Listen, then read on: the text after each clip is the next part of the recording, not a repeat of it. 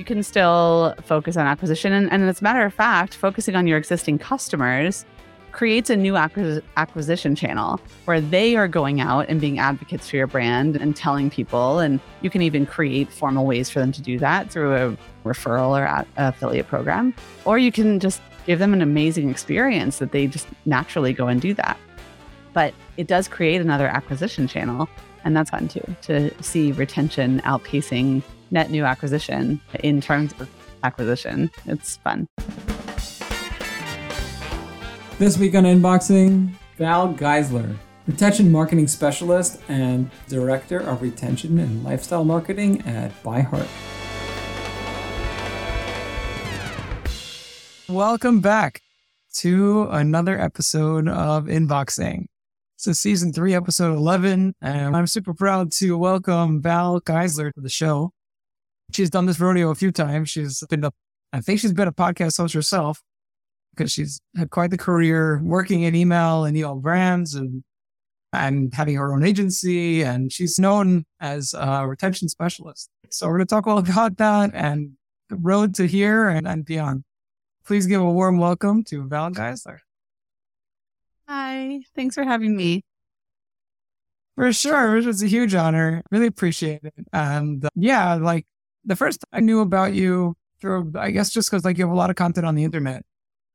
Started it. But then when I had Emily Ryan on, she told me you guys you guys knew each other. We went to college together. Yeah, that's quite funny. So and she was an actress. You were a stagehand or something? Yeah, stage manager. Yeah, she was. Stage manager. Okay. Yeah. Yeah. So I was a stage manager for some of the shows she did in college. And then we stayed in touch. And actually, when I was working as a project manager, virtual assistant kind of person, was when we reconnected and got her involved in email. And she's loved it ever since. That's so funny. Yeah. All right. So we'll just jump into the first question, which is really how do you go from there to retention specialist extraordinaire? Yeah, it's a long and winding road, I think. But working in theater and as a stage manager gave me a lot of leadership skills and skills that were transferable to other types of work. And after theater, I worked for a botanical garden in their special events department. So the head of that department recognized the skills that I had. She actually was a art major when she went to school. And so she knew, hey, these BFA skills transfer to the working world in different ways. She hired me to work on weddings and special events at the botanical garden. And so I worked there for a little while, probably about 2 years. And in the wedding industry, there's hotels, there's botanical gardens, there's special event venues. And I ended up working for Marriott for a little while, leading their events at a hotel. And I got really burnt out on events. It's a very demanding kind of career, and started going to yoga. And at yoga, I got to know, there were a few people who were wearing different leggings and tank tops, and they mentioned that they got them from Lululemon. And Lululemon was not in the US yet. It was only in Canada. And it was just starting to come to the US at the time.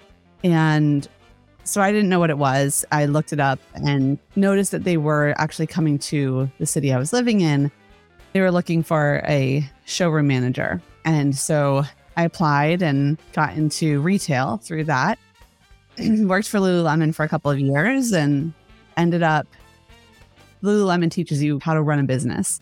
And I learned how to manage a P&L and how to run a team and how to run a business through working there, and set a goal to work for myself one day, and left Lululemon to become a project manager, virtual assistant type of role, and worked with people on their onboarding of their new clients, which is a lot of email related.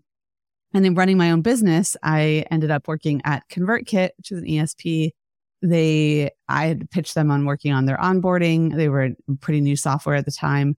And they said, well, actually, can you come help us just run all of our marketing? I did that and got to know email inside and out at ConvertKit. And when I left ConvertKit, I went back out on my own and focused fully on email and really on that customer retention side of things, where really focusing on helping brands keep the customers they've already attracted through better email marketing. And then I've done a few things in that space, but that's how I got to email from theater. Okay. All right. Cool. Yeah, that's quite the journey. I appreciate you getting as detailed as it got. All right, let's jump to this one. So you mentioned you ended with your agency. The agency was called Fix My Turn. So it's clearly retention focused. So what were some of the struggles of running your own agency? Oh, there's hundreds of struggles when you're running a business. I think that the biggest thing I learned was I'm very good at being entrepreneurial, and I'm not as good at doing the work and running the business at the same time. So running your own business is its own job, its own full-time job. And then actually doing the client work is a separate job. And so I did have to learn how to scale my business and bring in other people to support the client work. But I actually really enjoyed the client work. I didn't want to give that up too much. So I have found that I heard this term intrapreneur, somebody who works for another business in an entrepreneurial way, but doesn't have the responsibilities of actually running the business and doing all the kind of operations type stuff. I think I would be good at the operations stuff if it was on its own, but in addition to client work and marketing and sales and all the things that go into running your own business. Right. It's the too much for me. Yeah. Right. So that was like the biggest struggle. All right. What were your biggest learnings?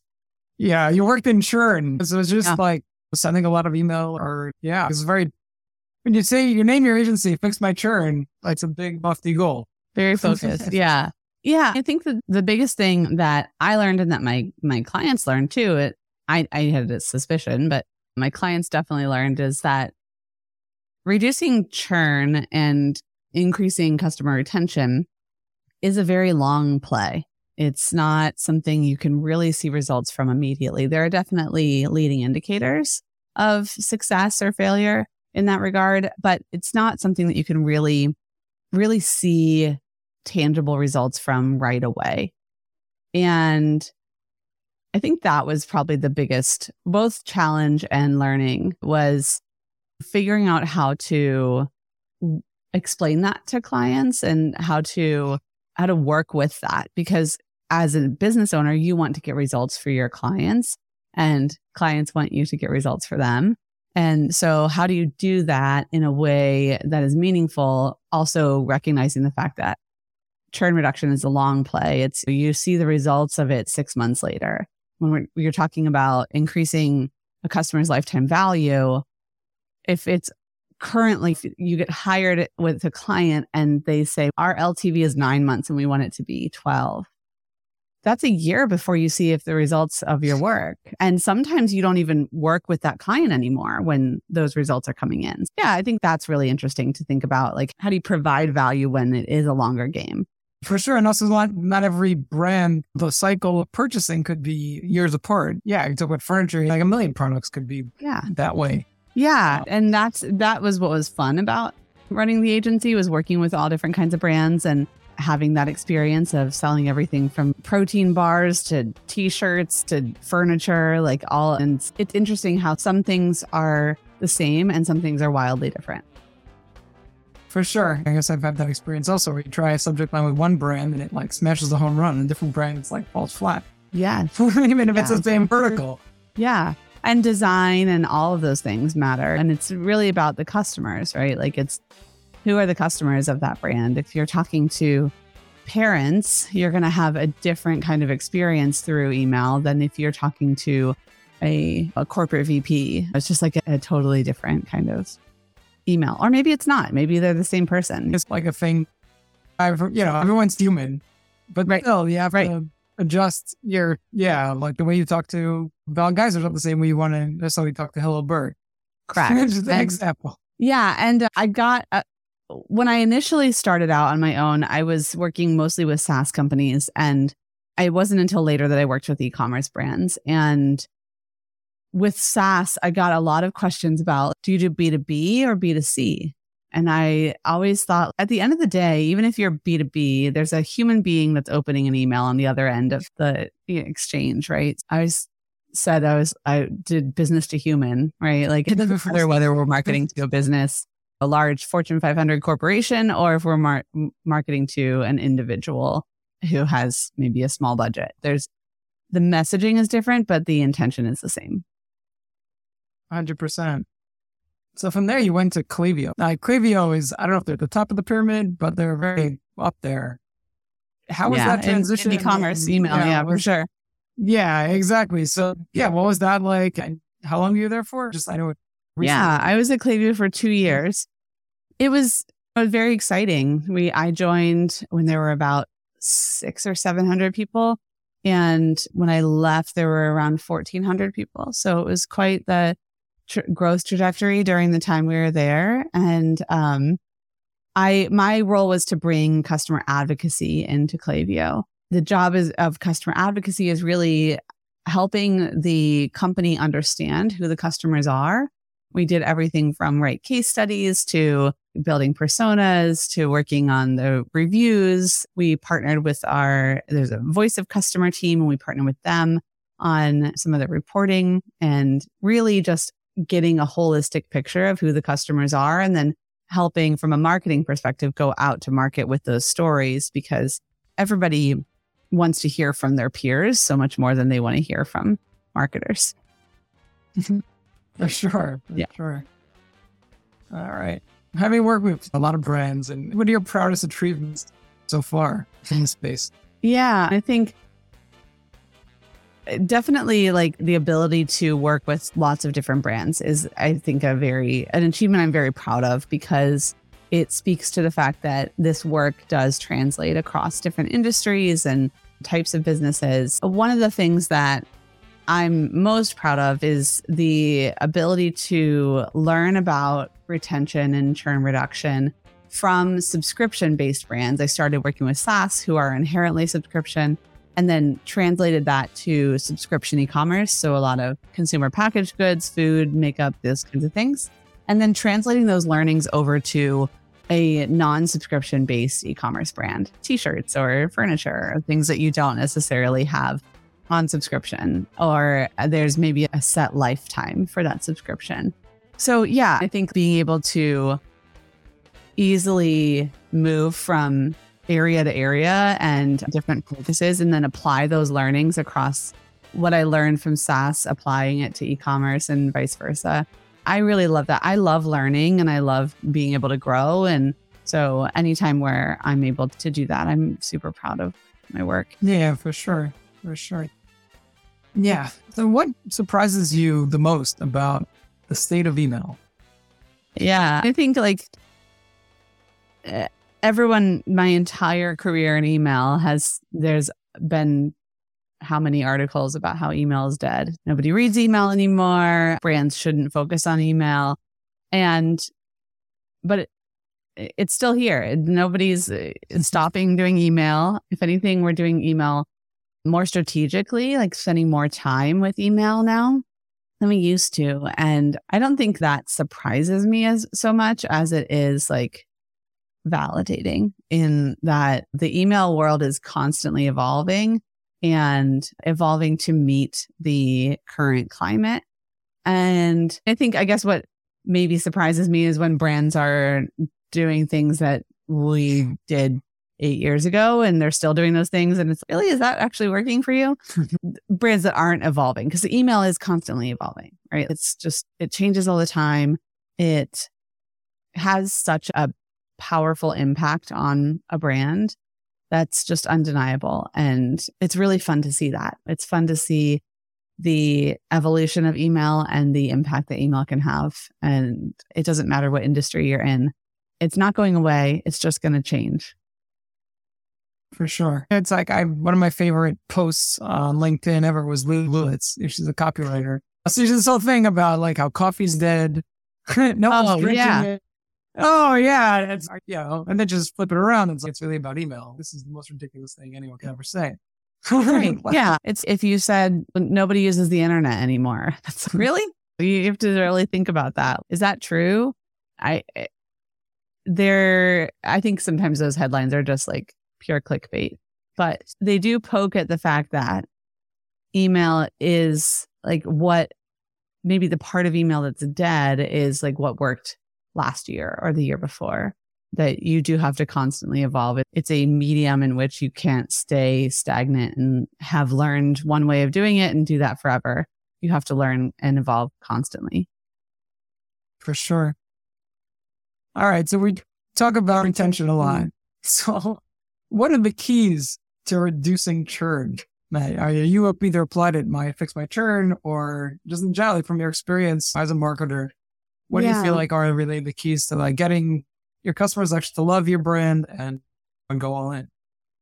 I think the biggest key is getting to know who your customers are, understanding them. I am a big believer in going and talking to your customers. So everybody says, oh yeah, we have support tickets and we have webinar chats and all these things that are very one-sided. You really have to go and sit down with your customers and talk to them and get to understand what the problems are that they're trying to solve. What are the things that keep them awake at night? What are the things they're really excited about? And really know who your customers are, not just in relationship to your product, but in general.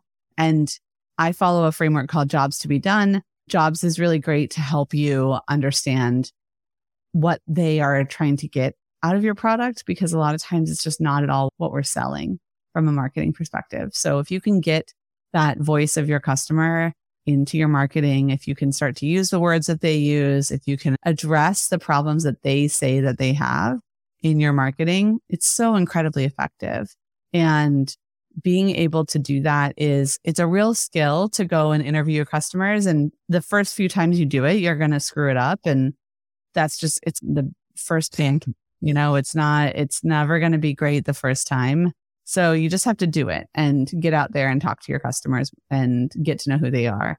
That is the number one key to reducing churn, is understanding what their problems are, how they're trying to solve them, how your product helps with that. And then speak about the product in relationship to that problem. Instead of speaking about the product from a features standpoint, talk about the benefits, talk about what they're going to get from it, and then treat them like humans throughout the process. Don't just get them in the door, get their credit card, and then stop emailing them, stop talking to them altogether. You need to build a true life cycle. We talk about life cycle marketing in terms of email. And a lot of times for brands, that means like up until acquisition, and then it just stops. And then it's, the rest is for the support team to manage or someone else. But a life cycle is truly, yes, through acquisition, but then beyond that, what is their experience of the product? What is their time with the product, and what problems are they running into, and how can email help address those things? But yeah, the key to all of that is talking to your customers and understanding them. Pick up the phone, schedule calls with them, pick up the phone, get on a Zoom, get in person with them if you can. Do it one-to-one. It's the things that don't scale are the things that help reduce churn, quite honestly. It's the in-person events, it's the talking to customers, it's all these things that just are, as marketers, we always want to scale things. We want to figure out how we can automate it. And you just can't automate one-to-one conversations. Right. So you have to be proactive. It's proactive customer service. It's absolutely. You call us because you have a problem. We want to talk to you. Cool. So when you were at Clivy, you said you did a whole bunch of case studies. Yeah. So can you tell us a little bit about some of the interesting case studies you put together? Yeah, there were actually a couple examples of this in different formats, but where brands were sending less emails and making more money. And that's really fun and exciting to me.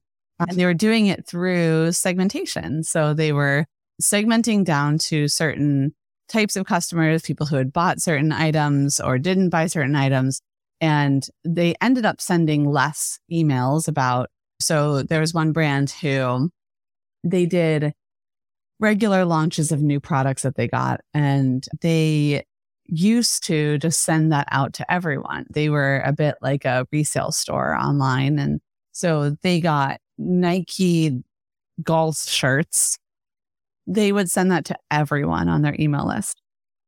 And they switched to focusing that email on people who had purchased other golf apparel items or other Nike items. And they sent less emails, but those emails made more money than sending it to everyone. And that helped them with their deliverability. It helped them with their list maintenance. They got to keep customers on their list who did still want to buy from them, but maybe would unsubscribe if they got irrelevant emails. That kind of like saving your brand reputation and also making more money is really great that you can do all through email. There are several examples of that in kind of the Klaviyo case study archives. And yeah, I think that's really fun. A case study that I had from Fix My Churn, which is one of my favorites and very email related, is I had all of my clients send a email prior to Black Friday that said, essentially, hey, we're going to send you a bunch of emails over this weekend. And if you don't want those for any reason, just click on this link and we'll leave you alone for the next 4 or 5 days, but you'll stay on our email list and we'll see you next week. Because some people are traveling or with family, or they just aren't making a lot of purchases this holiday season, or for any number of reasons, they could decide they don't want to see 2 emails a day for the next 7 days. And we would send that email every time my clients were so nervous to send that email because they thought, oh, we're going to lose people from potential Black Friday revenue. But what you actually do is you save people for future revenue who weren't going to buy anyways. And then they were going to probably unsubscribe because they were sick of your emails, or they're just going to not open them and delete them. And that's not great for your brand either. And those emails, we would get thank you replies to those emails. Every single time we sent that email, those emails made money. And the only call to action was to click a link and say you didn't want to get emails, not to go buy anything, not to spend any money with us as a brand, but every time the email made money. So it saved brand reputation. It saved subscribers who were going to otherwise leave the list, and it made money. So it was like a huge win for everybody. Yeah, no, and that's awesome. I'm seeing that more and more. People doing these kinds of things. Even I've seen it in a footer very recently. Take a break for 30 days. Yeah. The link that says take a break for 30 days, and you click that link, it obviously adds a tag. And then, 30 days later, you're back on. Yeah, that happens. You do that on Facebook too, right? If you're in a group, following a group or following a certain page, you can mute that page or group for 30 days instead of just completely unfollowing. If you just, I just need a break from all this content for a little bit. It's okay. And and borrowing from other software where it's working really well for them. Like, why not do that in email too? 100%. And it's just really humanizing. You're not treating them all just like cattle. You get a lot of emails that you, some people buy, and we're great. Yeah. I actually wish more ESPs would measure replies. I wish there was a way to measure reply. We get all obsessed about open rates. What about reply rates? What if we could measure reply rates and say how many people are replying to this email and talking back to the brand, or even forwards? What percentage of customers that got this email are forwarding it to somebody else, forwarding it to a friend to say, hey, here's this deal, or you would really like this email, or whatever it is. I think it'd be really interesting to be able to measure those things as metrics for success, because to me, those aren't vanity metrics. Those are very actual, real metrics, unlike something like open rates. Attention, e-commerce business owners. Hi, I'm Hillel, and thank you for listening to Inboxing. Hillel Berg Email Marketing is here to skyrocket your e-commerce sales. With personalized campaigns and conversion optimization, we'll help you maximize profits. Hillel Berg Email Marketing, your partner for success.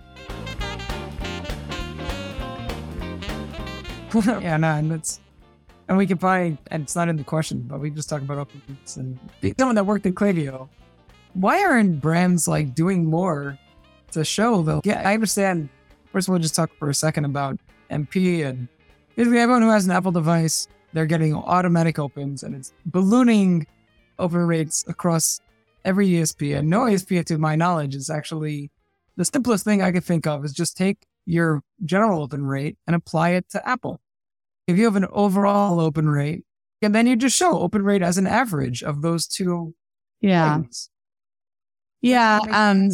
With Klaviyo, you can have a list of your Apple subscribers, and so you can exclude them from your open rates to be able to say, okay, this is an open rate of everyone that's non-Apple. But Apple, got it. Yeah. Okay. So then you can extrapolate from there. It's probably similar for Apple customers.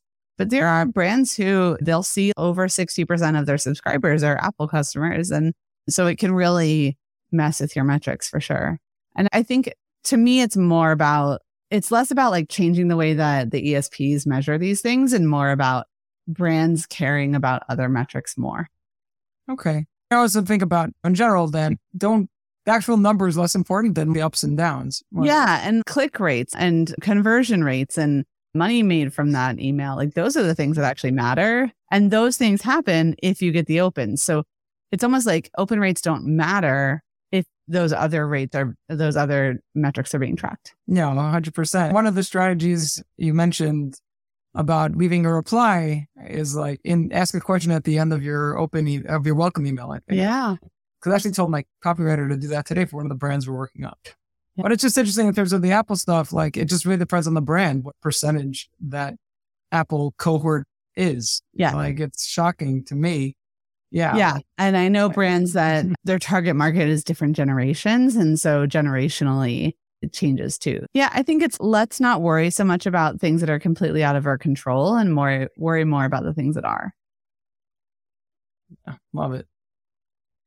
All right. So in general, like what are your favorite email strategies? I might have mentioned some of them already, but yeah, I think I have. Yeah, truly my favorite email strategy is talking to people like humans. And like you said, remembering that they are human beings and that each person, not necessarily each person, but thinking about them in like terms of groups of people and how do we talk to them? And you might talk to, maybe you're a B2B business and you have the executive buyers, but you also have end users that are on your email list. And if you can identify them either through they self-identify or in the sign-up flow, or there's all kinds of ways you can kind of get a little bit closer to that. And being able to speak directly to them and their use case for your product is really important. And yeah, just like applying that human element to email. That's my favorite email strategy, is recognizing that there are human beings that are opening and reading these emails and that they want messaging that speaks to them. So giving them that.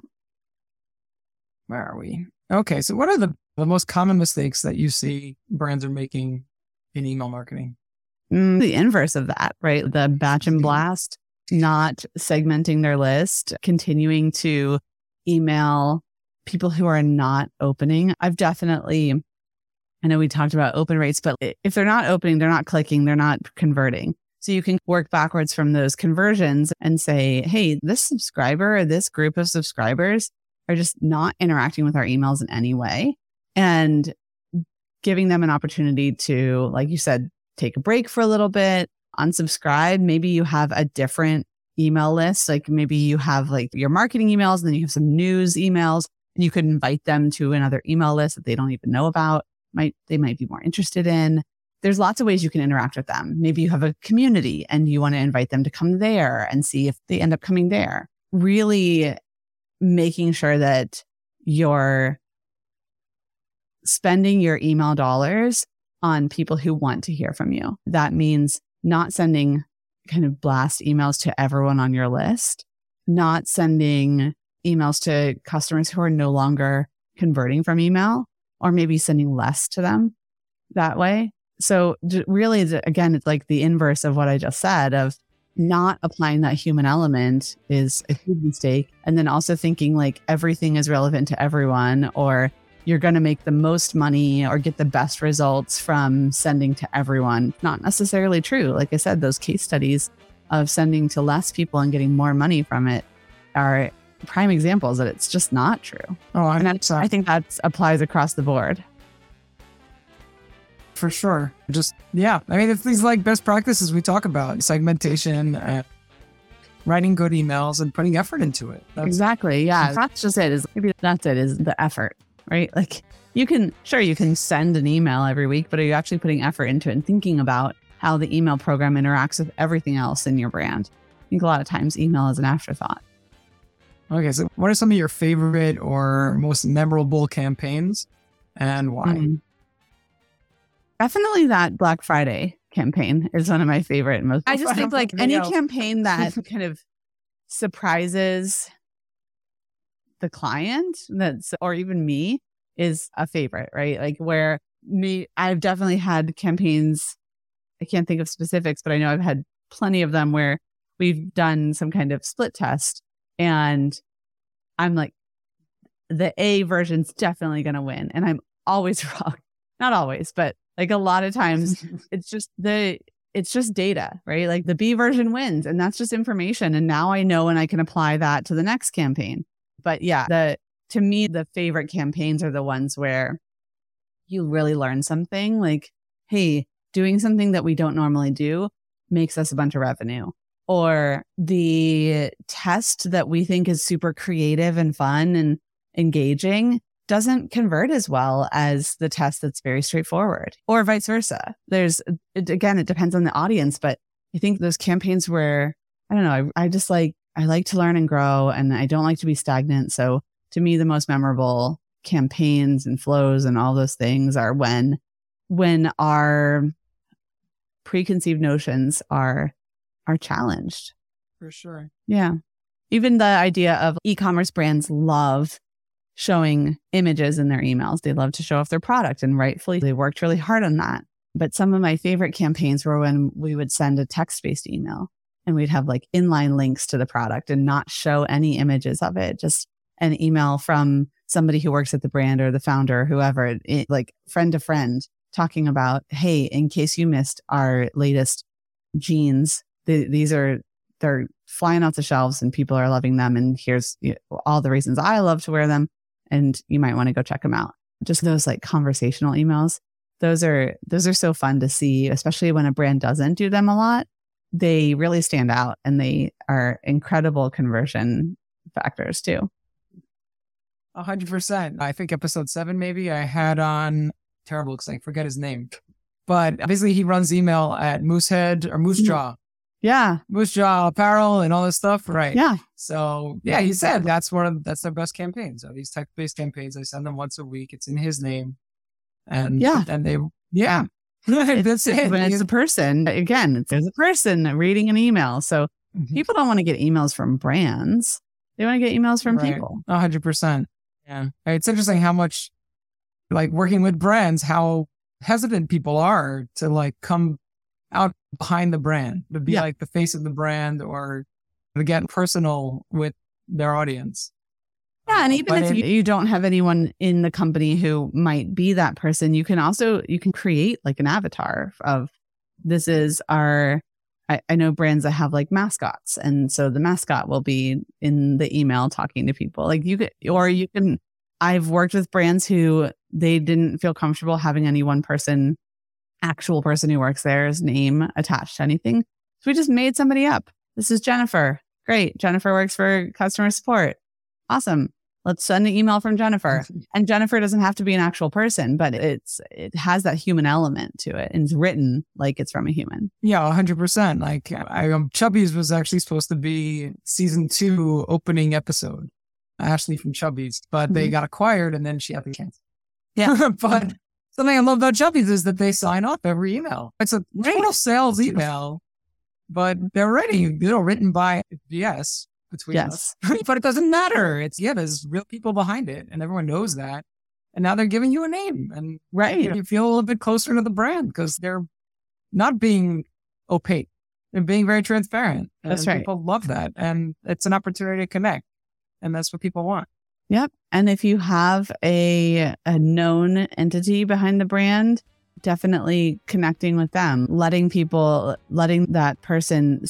So if you have like a well-known founder or somebody who's influential in the industry connected to the brand, letting them shine and it's an opportunity for you to show off your team and the people behind the brand. And again, yeah, like your customers are going to connect to actual humans. So that's awesome.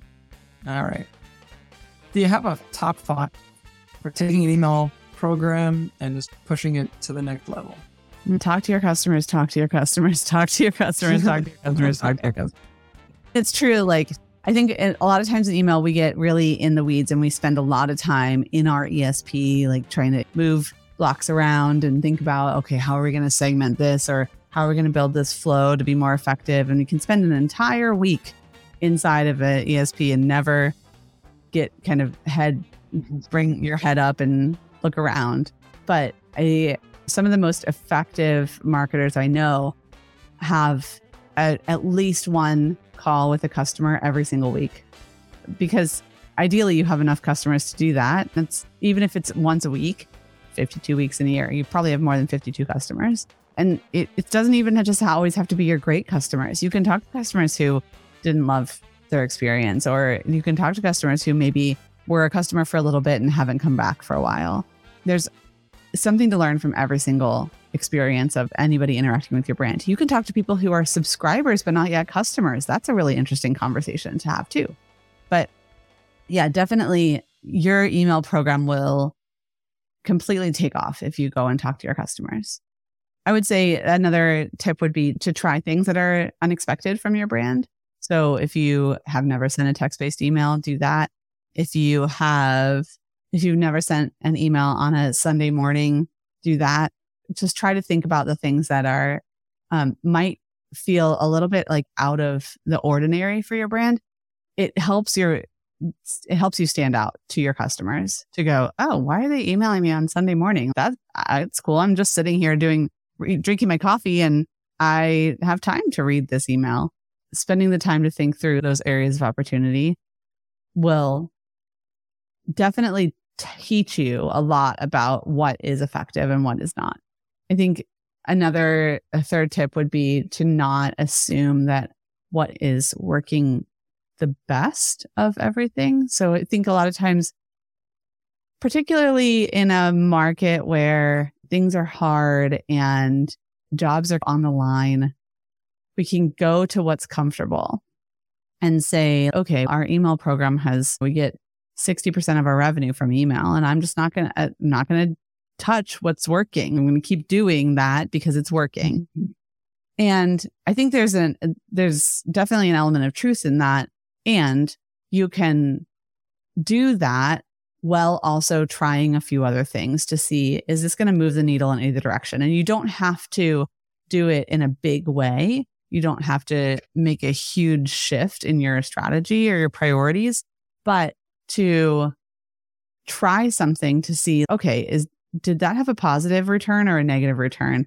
And if it's negative, okay, we're never going to do that again. If it's positive, how can we lean into that more? But not getting like complacent, I think, is probably that third tip. And the fourth tip I would say is and if you don't already do this, subscribe to other brands, not just in your industry, not just your competitors, but completely other brands, and go through their purchasing process, join their email list and either become a customer or don't, but see that experience of what other brands are doing so that you can see like how that feels, what you might learn from that. I think it's so important, particularly learning from other industries. If you are a subscription e-commerce brand, learning from the software that you use. So if you use Shopify, if you use Klaviyo, if you use any number of big software for your brand, look at their email programs. Look at what kind of emails they're sending, how often they're sending them, what's included, and see how that feels for you. See if there's something that you can apply to your program from these other industries. I think there's just so much to learn from one another that we get really stuck on. Okay, I know what my competitors are doing, but what about what if you sell clothes? What does a baby company have to teach you? What does a car parts company have to teach you? There's something we can learn from everyone. So I think getting outside of your little box is helpful too. No, for sure. And speaking of resources, I guess like mild.com is awesome for digging up months worth of emails or but I think there's something to be said. We have those tools and they're great. I think there's something to be said for actually receiving the emails in your inbox and also actually going through the process of being a customer. I know it takes an investment and maybe your brand is willing to do that. If you say, hey, I want to go spend $30 on a t-shirt from this company so that I can become a customer. And you're going to get all the post-purchase emails. You're going to get the shipping emails. You're going to get that whole experience of being like tagged as a customer in their system.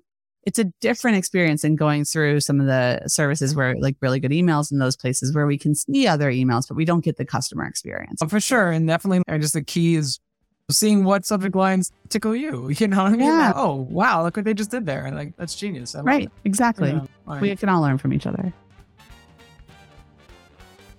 Okay. Can you speak to emerging trends or technologies? Obviously, AI is like the biggest thing ever now. Any particularly softwares that are like pushing the needle in email? This question's really. Yeah. It's interesting. I think the emerging trend in digital marketing is actually focusing on retention. I feel like I've been screaming about retention for 8 years and nobody has really cared.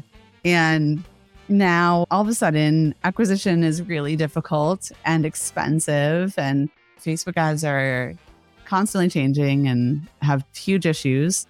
And so now brands are focusing more on their customer retention. I have seen so many postings for hiring a director of retention at different e-commerce brands. And I think that is a good sign that there is this trend of focusing on the customers you've already attracted and looking at that program. How are we treating customers once they're already in the door?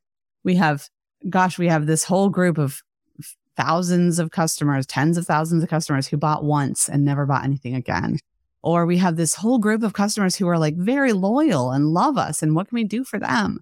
Looking at those programs, to me, that's a part of a holistic life cycle program, is looking at what is that experience of the customers once they're through the door.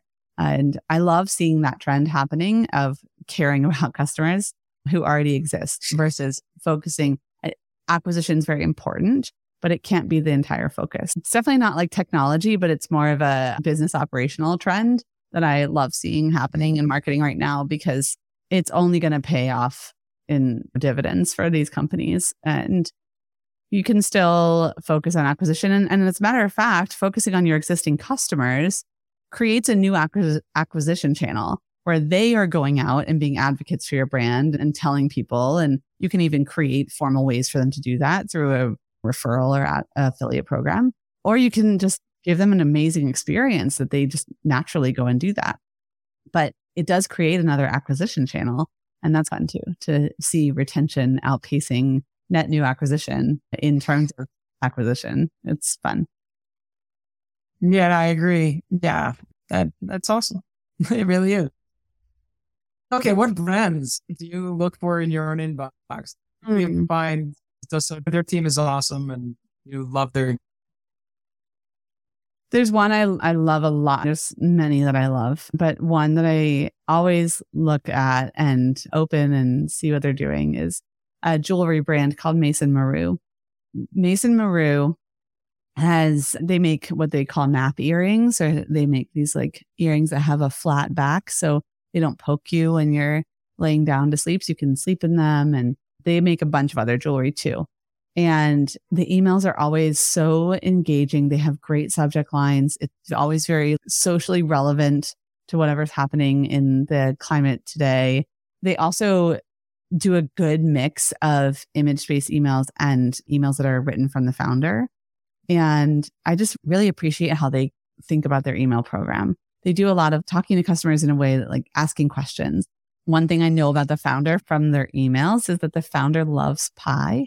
Like, she doesn't like cake, she likes pie, and that there's a pie shop close to her house. And so because she'll often ask, has anybody had any good pie lately? What kind of pie do you like? What recommendations do you have? Do you know a pie shop that I should order a mail order pie from? And just like those kinds of human elements that playful, they throw in there. has nothing to do with jewelry. It has nothing to do with earrings, but I now every time I see pie, I think of her, right? That's powerful. Yeah, for sure. And I just like that having fun and being human and engaging people, talking like people. Yeah. We want to hear from you. And if I see do not replies at brand.com, it's like, why? Why would you do that to yourself? Another one that does similar work, they're called Outweigh. They make socks and they do a lot of fun, like for your eyes only kind of subject lines. And gosh, those are, how can you not open that? Where I think we all have enough FOMO in our bodies that it's like things like that are very exciting. They do some good launch content too. When they're releasing a new sock, they'll do riddles or pixelated images or like guessing games, right? There's all kinds of fun stuff that they do. And again, they have very relevant human copy in their emails and then they also like pair that with images that matter, you know? For sure. So the next question is the last question. I'm going to stop here and say, you recently posted about a book on Twitter about hospitality. Can you tell us what you love about that book? And maybe, yeah. The book is called Unreasonable Hospitality. It's written by a person who ran a restaurant called 11 Madison Park in New York City for a long time. And it's incredible because it's actually about restaurants because that's his lived experience, but it's actually about how you treat people, both how you treat your team. There's a lot in there about like how you work with other people on a day-to-day basis, but there's also a lot about how you treat your customers and what makes a difference. And it's that human element. One of the stories he tells is about a server overhearing at a table, two people discussing the meter that they had fed was, it's going to run out in 20 minutes and let's keep an eye on the time. And so the server said something to someone else at the restaurant and they decided they were going to go feed the meter. So they went and asked the customer, hey, which car is yours? We'd like to take care of your meter for you. And they just went out and they filled the meter and came back and the customer didn't have to worry about it for the rest of the night. And that cost them like $2 in quarters.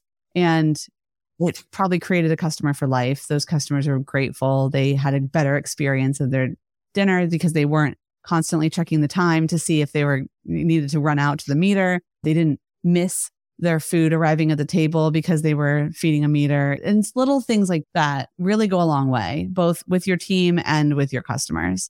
And it's just chock full of stories and inspiration for how we treat people. And I think a lot of it can apply to email too, like how we talk to people, how we think about our email programs, as it's not about, for him, it was never about creating a fine dining experience that was like the same everyone else did.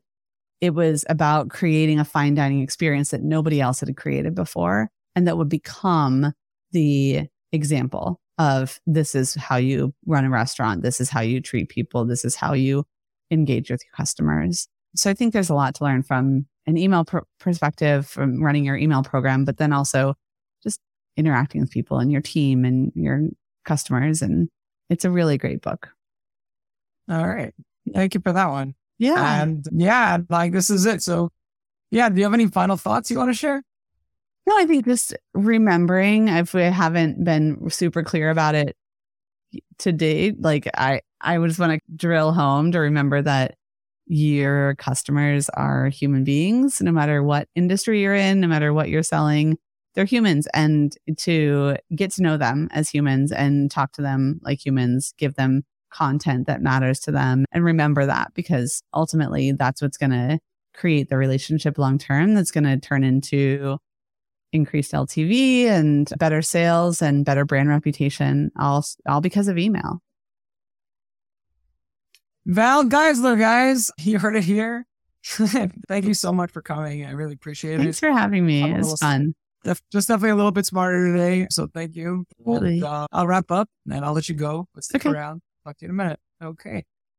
All right, that's our show for today. Thank you, huge thank you to Val Geisler for being so gracious and really shared, just laying it all out there. Brands and the marketers listening, for all the email geeks.